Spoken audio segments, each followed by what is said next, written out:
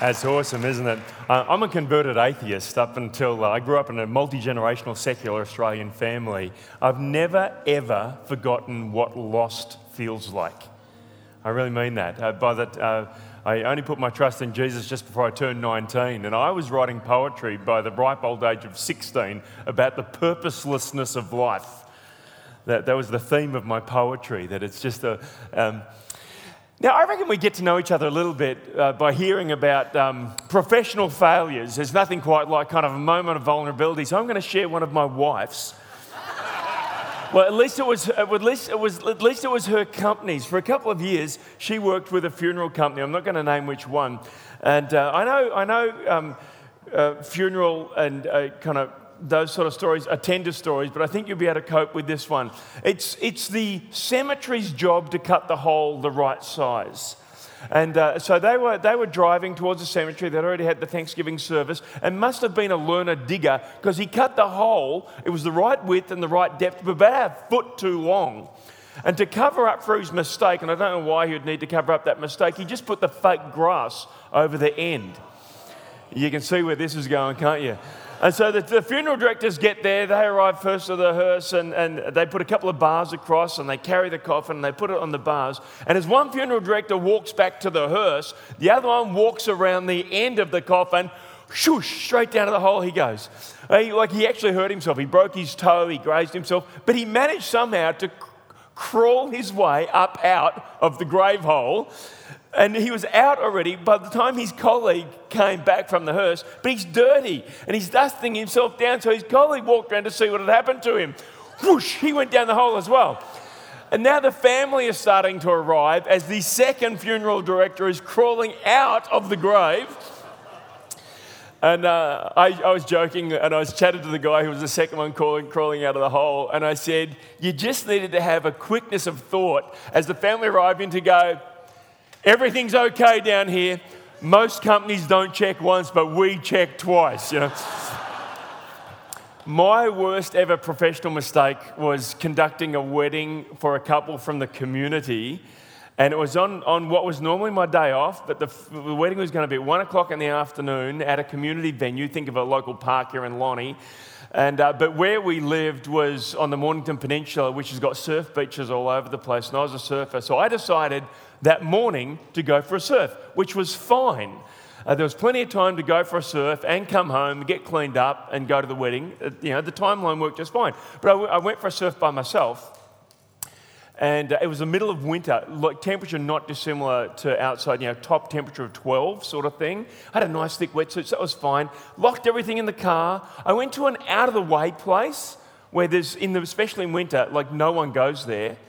And when I came in from my surf, because I had a little key holder inside my wetsuit, kind of behind my neck, and I unzipped the wetsuit, peeled it down to my waist, went to the key holder, and the key was gone. Now I'm locked out of my car, I'm in the middle of nowhere. There was a couple of fishermen on the beach, they didn't have a phone with them, and I am stuck. Now I'm not just a little bit stuck, I'm really stuck, because I'm kilometres from anything. And I was stuck for several hours to the point where I was missing the wedding. And I was hypothermic. Occasionally, a car would drive into the car park and I would sprint over to them, peeled to my waist in a wet wetsuit in the middle of winter. People were scared as I ran towards them. Some people just drove away. One gentleman, I told him what had happened, and he took Edie's phone number and he said, I'll call your wife when I get home. And then he forgot. And about an hour later, he called her and he said, your husband's locked out of his car. I meant to call you an hour ago, but I forgot. Well, but by this stage, I have missed the wedding. The bride has arrived. She's burst into tears. They're driving around the country while they're trying to find a minister. They thought I'd been in a car accident or something like that. But finally, I actually needed to go to the bathroom because there was a public toilet there. And I went into the public toilet, and when I dropped my wetsuit and I had Speedos on, you know how they say in that fairy tale, a princess can feel a pea under 10 mattresses? Well, just to prove how cold a day it was, I could not feel a car key in the crotch of my Speedos. That was my worst ever professional mistake. Now, for some people, their mistakes become the narrative of their life. Not only is it their mistake, as in something that they have done, but for some people it's what happened to them becomes the narrative of their life. Every one of us has a voice that runs inside of our heads. I call it the Goliath that lives in your head. It's the Goliath that lives between your ears. Now, for some of you here today, because everyone has this, there's a narrative. They say the vast majority of a woman, when they stand in front of a mirror, is unhappy with what she sees. There's a narrative happening between your ears. That's true of men as well, by the way. I can remember as a teenage boy, I was really, really thin. I grew a whole lot in 1 year and I was really thin. But my best friend was an early developer. At the age of 13, he could grow a full beard. And he had a muscular adult male body at the age of 13. He was a state sprinter, a state AFL footballer, and a state swimmer. And he had muscles on his muscles. And I was so skinny, if I turned sideways, you could hardly see me. And I remember when I stand in front of the mirror, I was just so disappointed about what I would see. That is a narrative in our head. I thought my ears stuck out too much. You know, there's so many things that we say to ourselves. I'm not going to give you a neuroscience lesson here, but your memories are stored in what's called the hippocampus of your brain, and your experiences in the amygdala, or the amygdala, a couple of them. But the pathway that connects your awareness to them is called your neural pathways. Now, if you have a really extreme negative experience, a major highway will be blazed straight to that memory. Unlike having to learn your times tables, we got to do it over and over and over and over and over. I memorised up to my 12 times tables while I was still at primary school. 8 7 56. I don't have to think about it. I've just got a highway to that number. That's what 8 7 is. 9 7 63. I've just got a highway to it. But that was by driving it over and over and over. But if you have an extreme experience, a major highway is established quite spontaneously. I have some of those, and so do you. Now, on that major highway, for some of you, it's to do with sexual abuse. For some of you, it's to do with a marriage that failed. It's that your partner was unfaithful to you, or you were unfaithful to your partner. It's that someone dudded you in a business deal and just set you back so far financially. It's the day that the doctor sat across the desk from you and said, "I'm so sorry to tell you this, but you have cancer." Or that was said to your partner who's now deceased, or your parent who's deceased. There's nobody in this room, unless they're particularly young, who hasn't at some point in time had somebody that they love who's passed away. It's life. It's what happens to us. I actually need to confess to you today, I'm dying. I'm dying. You are as well, by the way. So we're all in this together. So I don't have a date or anything. I just don't. I shocked some of you then, didn't I? But we all are. I got no. We don't know when we're going to die. But for some, we've had a significant experience, and it's blazed a major pathway, and it becomes the narrative of our life. It's the Goliath that lives between our ears. It's your father who said to you, "You're pathetic. You're useless. You're good for nothing. Your life's never going to amount to anything." It's what happened to. It's the teenage mistakes that you made.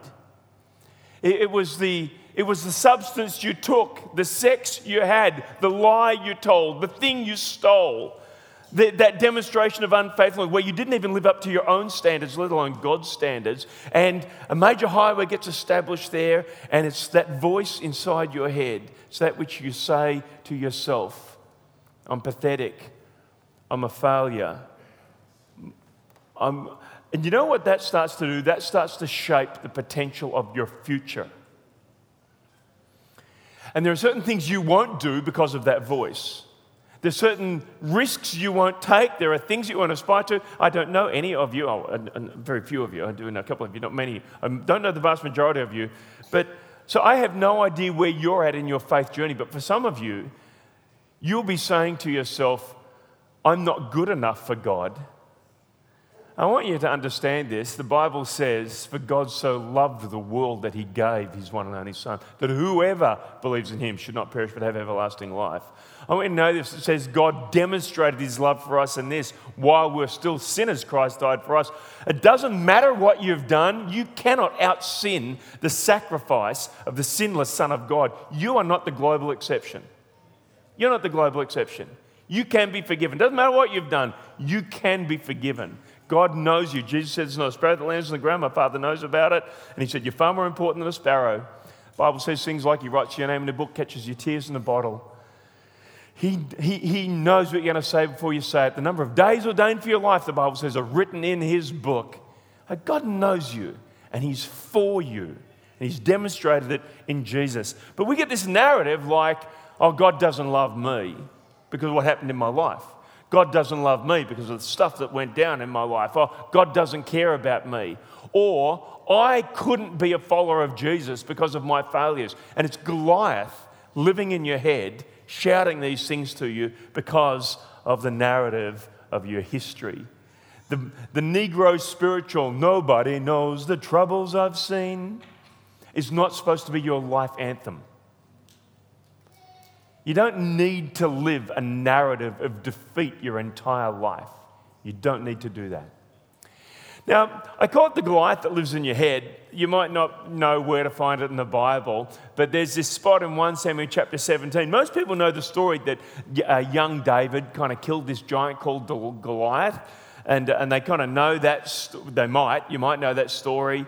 He's a shepherd boy, and he does this remarkable thing. I actually want to go to the pre-story with regards to Goliath's shout. And I want to use this as a bit of a metaphor for all of us. Let's check out what the Bible says here. It says, so the Philistines, that was one people group, and the Israelites faced each other off on opposite hills. Now, if you've never been to that kind of part of the world, they've got some really like cliff-like valleys where you've got a flat valley and you've kind of got these cliffs, and they're not necessarily that far away from each other. And this is what was happening with these armies.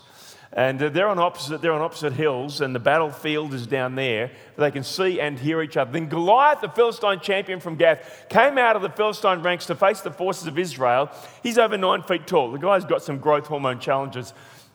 He's big, he's really, really big. And he wore a bronze helmet and his bronze coat of male weight, 125 pounds. What's that? That's a little under 60 kilos. He also wore bronze leg armor. He carried a bronze javelin on his shoulder. The shaft of the spear was like as heavy and as thick as a weaver's beam, tipped with an iron spear that weighed 15 pounds, about 7 kilos, just the tip on that thing. His armor bearer walked ahead of him carrying a shield. Okay, full-on intimidation. That's all we're establishing there. The guy is intimidating, totally intimidating, just like the challenge of your life. What is your Goliath? What is your challenge?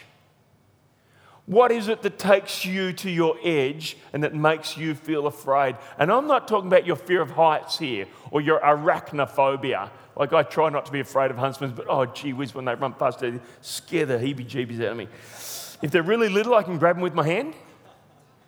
And then there's this little zone where it's just not possible anymore. And I squeal and just run and stuff. Anyway, what intimidates you and what stops you from stepping in to the best version of you? What's your Goliath? I can actually tell you whatever specifically it is, behind it is your ego.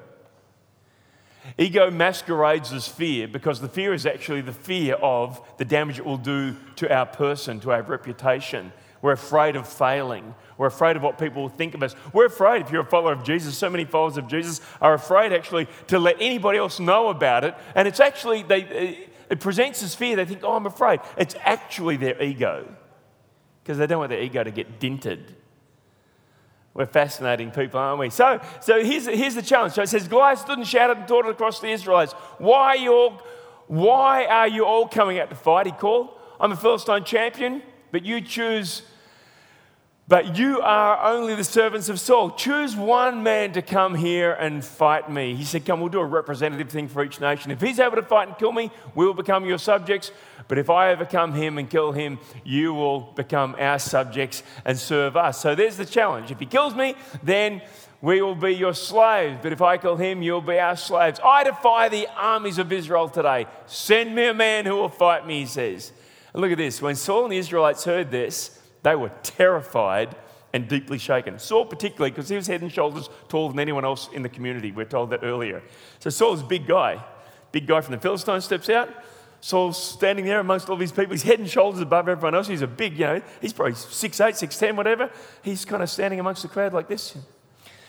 Just, And so look at this. It says for 40 days, every morning and evening. So how many times did he do the taunt?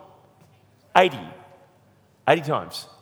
The Philistine champion strutted in front of the Israelite army. Early in the morning, it says, David, this is a teenager, left the flock in care of a shepherd, loaded up a set, and set out as Jesse had directed, as his dad. When he reached the camp, as the army was, now I want you to read this bit with me, as the army was going out to its battle position, say it with me now, shouting the war cry, the Bible says. Now, I reckon on day one, you know what the war cry was supposed to do? Intimidate the opposition. They'd line up and they'd go, "Roar!" and bang their swords on their shields, and we're going to intimidate you. Day one, maybe it was a little bit intimidating until Goliath did his thing. There's the evening. Day two, at what point did the war cry sound hollow? They did it 80 times for 40 days, morning and evening. They did a war cry before they all slunk off in fear.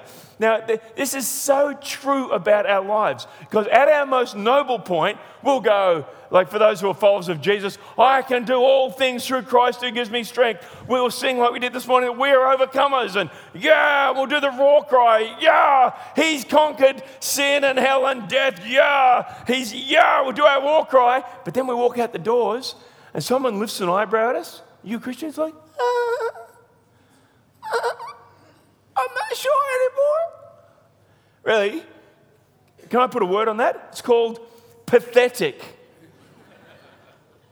Do you understand what that word means? Pathetic. The Christian, I'm not sure if you're aware of this, right across the nation, as far as a Christian helping another person put their trust in Jesus, it takes 100 Christians showing up on a weekend, a church with about 100 Christians showing up on a weekend, which actually means there's about 200 of them annually, to see one person cross the line. That is Australian Christianity. Did you realise that? 200 Christians who've got no idea how to help someone. They'll sing the war cry and then become moist during the week.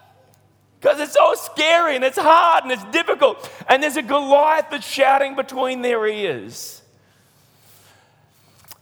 So, the text goes on and says, as he was talking with them, Goliath, the Philistine champion from Gath, stepped out from his lines and he shouted his usual defiance, and David heard it. Israel and the Philistines were drawing up their lines facing each other. David left the things with the keeper of the supplies and he ran to the battle lines. He's this teenage boy and asked his brothers how they were. And as he was talking with them, Goliath, the Philistine champion of Gath, stepped out from his lines and he shouted his usual defiance, and David heard it. Whenever the Israelites saw the man, they all fled from him in great fear. The shout of Goliath has the capacity, and now I'm talking about the Goliath in your head, has the capacity to turn on your heels. You have it. I have it. We all have it. Please don't be in denial about this. Everyone's got a voice in their head. I'm not talking like a psychiatric condition with notable. I'm not talking about schizophrenia here. God bless you if you struggle with that. Tough gig to manage. I'm actually talking about what the bulk of the population has, which is a non-auditory self-talk, which has a defeatist attitude. It has a negative tone, a negative tenor. It is an extremely rare person, and I mean extremely rare, who has a positive edge in that self-talk space. You're a rare fish if that talk in that space has got a positive edge to it, and it caused people to spin on their heel. So here's just briefly where I want us to go today. I want to talk about killing the Goliath in your mind. There's a lovely little verse from the Bible. I'm going to jump forward and then I'm going to come back to that. There's a lovely little verse in the Bible where it speaks about laying a hold of this domain. 2 Corinthians chapter 10, verse 5, where it says, we demolish arguments and every pretension that sets itself up against the knowledge of God. That battle takes place between your ears. And we take captive every thought to make it obedient to Christ. We take every thought captive to make it obedient to Christ. Now, if you're going to take a thought captive, you're going to have to be able to recognize it in the first place. You're going to have to be able to recognize. Have you ever even, like I'm heating up the value right now, trying to increase self-awareness, but have you ever even realized the nature of the self-talk you do that becomes your life narrative? That it's your self-image. It's the way you think about yourself and who you are and what you are and whether or not you'd be prepared to face a challenge or not, or whether you're going to spin on your heels and do a runner. And so this here speaks about taking every thought captive. Now, you're going to have to recognize it first. I got onto a plane, true story, got onto a plane from Adelaide to Melbourne once. I had the seat on the aisle. There was an empty seat, and then there was a lady sitting by the window. And when I arrived, she was already there, and she was shaking and crying. I did that little, people are still onboarding. I did that little, do I ignore this, or do I do something about this moment, Quick lightning prayer to God, what do you want me to do? She's shaking and crying. And so I looked over and I said, are you okay? And she said to me, I have a phobia of flying, but my daughter in Melbourne has had a baby. And but I'm having a panic attack, she said. Oh, okay. I did another little lightning prayer and I said, I'm a pastor. Would you like me to pray for you? And she said, oh, that would be nice. I said, like right now. You happy for me to put my hand on your shoulder? She said, yes, that would be nice. So I leaned over the empty seat and I put my hand on her shoulder. And I start praying for this lady, like for 45 minutes. No, I didn't know. Just say a real quick prayer, but just reminding her and praying to God that she was known, she was loved, her life mattered, that God had demonstrated how much He loved her in Jesus, and that she could feel safe on the plane. Simple little prayer. Amen. She might have said amen, I can't remember. Anyway, it was one of the worst flights I've ever been on in my life. We hit some kind of storm front. If you didn't have your seatbelt on, you would have been breaking your neck off the ceiling. Like that plane bounced around everywhere. It was a terrible flight. I actually thought I was going to be nauseous. And my prayer changed at that point. I'm God, please don't let me vomit. It will so discredit every prayer I prayed of this lady right saying, help me. I was probably white as a ghost. I felt horrible. But you know what? And normally, if that would have been a normal flight, I've flown hundreds of times. I'm totally relaxed walking on a plane. I don't ever think about a plane crashing, getting on a plane. I get on a plane, I'll read a book, I'll watch a movie, I'll sleep, snooze, whatever. Feel absolutely relaxed getting onto a plane. I have confidence in the plane. She had absolutely no confidence in the plane. But you know what? We both arrived at the same time in Melbourne. Because our trust was put into the same plane. Faith is an attitude of trust that allows a third party to act on your behalf. Do you realize that? Faith is an attitude of trust that allows a third party to act on your behalf. You put your faith in Jesus. You say, Jesus, you died on the cross for my sins. You acted on my behalf. You're putting your faith in a chair right now. Those of you who are not holding up your weight with your thighs, I believe the chair can hold me, but I'm not acting in faith right now. It's just a belief I have. You're acting in faith. You're adopting an attitude of trust in that chair that's allowing it to act on your behalf. It's holding you up. It's holding your weight. Now, that lady had just enough faith in the plane to get on board, but no more. I had tons of faith to get on the plane.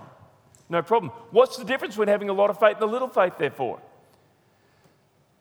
Like when the disciples said to Jesus, increase our faith, he said, if you've got faith the size of a mustard seed, you'll move mountains, Pointing out that it's the object of your faith, not the size of your faith, that's the most significant thing.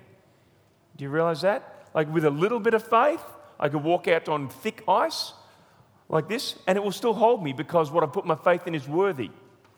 But with a lot of faith, I could walk out on thin ice like, no problems, and I would fall through in faith because the object of my faith wasn't worthy of my trust.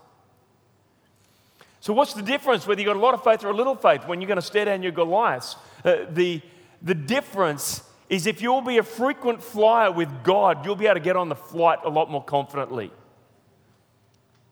If you'll develop a narrative in your life where you have put your trust in God so He can act on your behalf, You'll be able to step into some risky scenarios. You say, God, you've been faithful in this. Here's my life narrative. Here's how many times you've been faithful in this. Here's how you have provided for me.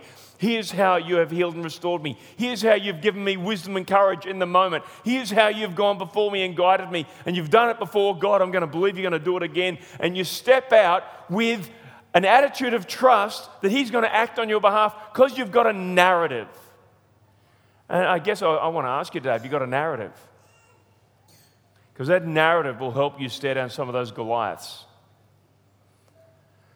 Look at the way David did it. Look what he said as Goliath's doing the taunt. He said, I have done this to both lions and bears, and I'll do it to this pagan Philistine as well. For he has defied the armies of the living God. The Lord who rescued me from the claws of the lion and the bear will rescue me from this Philistine. He had a narrative of faith. He had a pathway that he'd already walked, which developed something in him, which gave him the capacity to trust again in God. And while everyone was in the same scenario, here is the army, everyone's in the same scenario, everyone else for 40 days, twice a day, has been spinning on their heels and running, a teenage boy goes, hang on a minute. I've seen God do this deal before. So I ask you, have you got a narrative? I ask you, have you even put your trust in Jesus yet? I had a roommate when I was at Bible college over in England. He was from Ethiopia. His name was Theophilus Tesfaye. He's a good fella, Theo. And I nicknamed him Most Excellent. He liked that. If you know your Bible, Luke wrote Acts and Luke to the Most Excellent Theophilus. So I call him Most Excellent. He thought that was awesome. Now, he'd grown up through the communist coup of the early 1970s, and his dad was a pastor, his dad had been in prison. Theo himself had been in prison. And in fact, he said they gave warning the day before church, anyone who goes to church tomorrow will be sent to prison. So his dad got the family together and said, this is what the communist authorities have said. This is 1972 from memory of 73. The authorities said anyone who comes to church is going to be put in prison, and he said to his family, you don't have to come if you don't want to. Family said, we want to. So they then put it out across the congregation. Imagine Pastor Steve, senior minister, sends out a text to everyone, just by the way, there's a coup that's happening in Lonnie tomorrow. It's already happening. And we've been told anyone who comes to Door of Hope tomorrow is going to be taken to prison. You don't have to come if you don't want to. Well, attendance was higher than normal on that Sunday.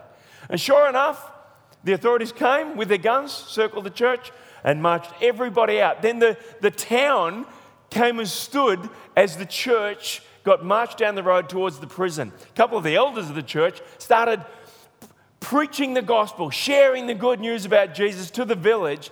And Theo said they were hitting them with the butts of their guns, telling them to shut up. And they said, no, this might be our last opportunity. You're not going to make us be quiet. When they got to the prison, they took everyone in. One of the elders who had been particularly vocal, the prison warden said, I don't want him to come into the prison.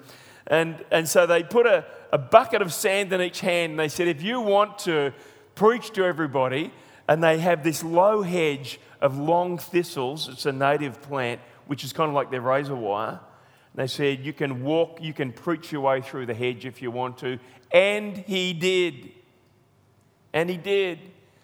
Theo said he was locked up like that for weeks and weeks, and there were 130 of them or so in this room, and he said it was so tight, everyone collectively could not put their bottom to their heels. So they had to do it in shift on who got to sleep. Once a day they were let out, and all the defecation and all the nausea and all that stuff get hosed out, and they get hosed down. The villagers would bring them food and all that sort of stuff. And he's telling me this story, and I'm amazed, I'm horrified. I'd been a Christian a little bit more than 12 months, and I remember saying to Theo, I said, I'm not sure if I could do that.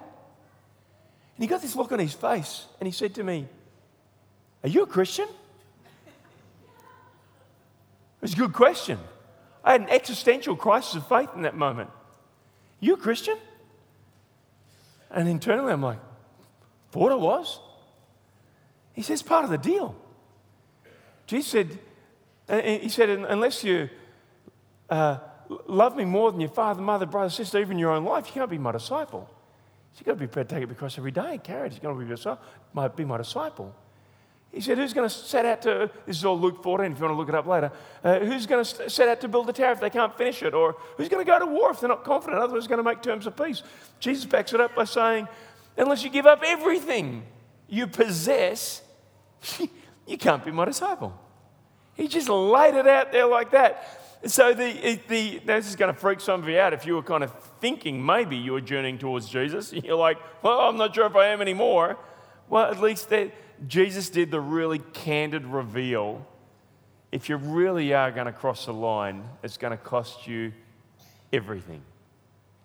You know, only a few decades back, if you said you're a Christian in Australia, it could even get you a job promotion and open up opportunities for you. You had traditional Christian values a few decades ago, 5, 6 decades ago, might even help to get you a promotion at work. Those same values today will brand you immoral. And it will close doors of opportunity. Are you prepared to be known as a follower of Jesus? It's not the zeitgeist, which is it's not the spirit of the day in Australia, is it? To say you're going to be a follower of Jesus. So I don't know where you stand on all of that, but if we're going to take our thoughts captive, with the Goliath who shouts in our ears, with the Goliath who says to us, no one's interested out there, and that's just a lie, that nobody's interested. If anything, actually, right now in Australia, I want to speak now to those who have put their trust in Jesus. The opportunity in Australia right now is phenomenal. It's phenomenal. A mate of mine who's a chaplain in a school pre-Easter had the Year 9 students in small circles talking to one another, government school, what's Easter about? And as he walked around, he watched one young girl lean out of her circle. She leaned into the circle behind her, and then he watched her come back to her circle, and she said, the group here thinks it's got something to do with God. And then they collectively shrugged their shoulders and said no. Unreached people group in Australia. There's, 1.5 million Aussies who say they do not know a Christian. The opportunity is phenomenal in Australia. It's kind of like two shoe salesmen who've been sent to a different country into a tribal context to sell shoes. One calls back to the company and says, there's no point. They don't wear shoes. The other one calls back and he says, the opportunity is amazing. Nobody is wearing shoes yet. What sort of mindset do you bring to your faith as an Australian follower of Jesus in this day and in this age? So I want to let you know the opportunity is phenomenal. They're not wearing shoes yet. And what's more, that sense of the self-talk, the Goliath, which says, I can't do it, because that is the only traffic we've ever put across that highway between our sense of awareness and our identity and our life history of experience. And we've tried kind of repeatedly, tried and failed, or not tried at all, but it's never ever been you. You've never helped anyone to put their faith in Jesus. We saw someone witness to their faith in Jesus today because someone crossed that chicken line, somebody stepped out, somebody had a go. And if I was going to just equip you with one really simple and little idea that we find is incredibly powerful, this little line, I'm looking for someone to read the Bible with. I don't know whether you'd be interested. And there's a way of doing that, and you can go and check that out online if you want to, called Discovery Bible Method, if you go to the Crossway website, if you want to have a look at that. But what we're seeing, so just last year, and you can only get your name on this list, you need a name, contact details, and a story saying, I've never done this before. We call the first-time commitment list. 442 people's names hit that list just last year. It was about that many the year before. Just with Commoner Gardner Aussie people realising there's a phenomenal opportunity out there.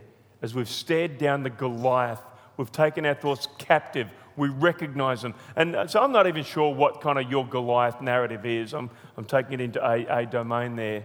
But whatever the Goliath that shouts in your mind is, take that wriggly little pathetic serpent thing captive and speak truth to it.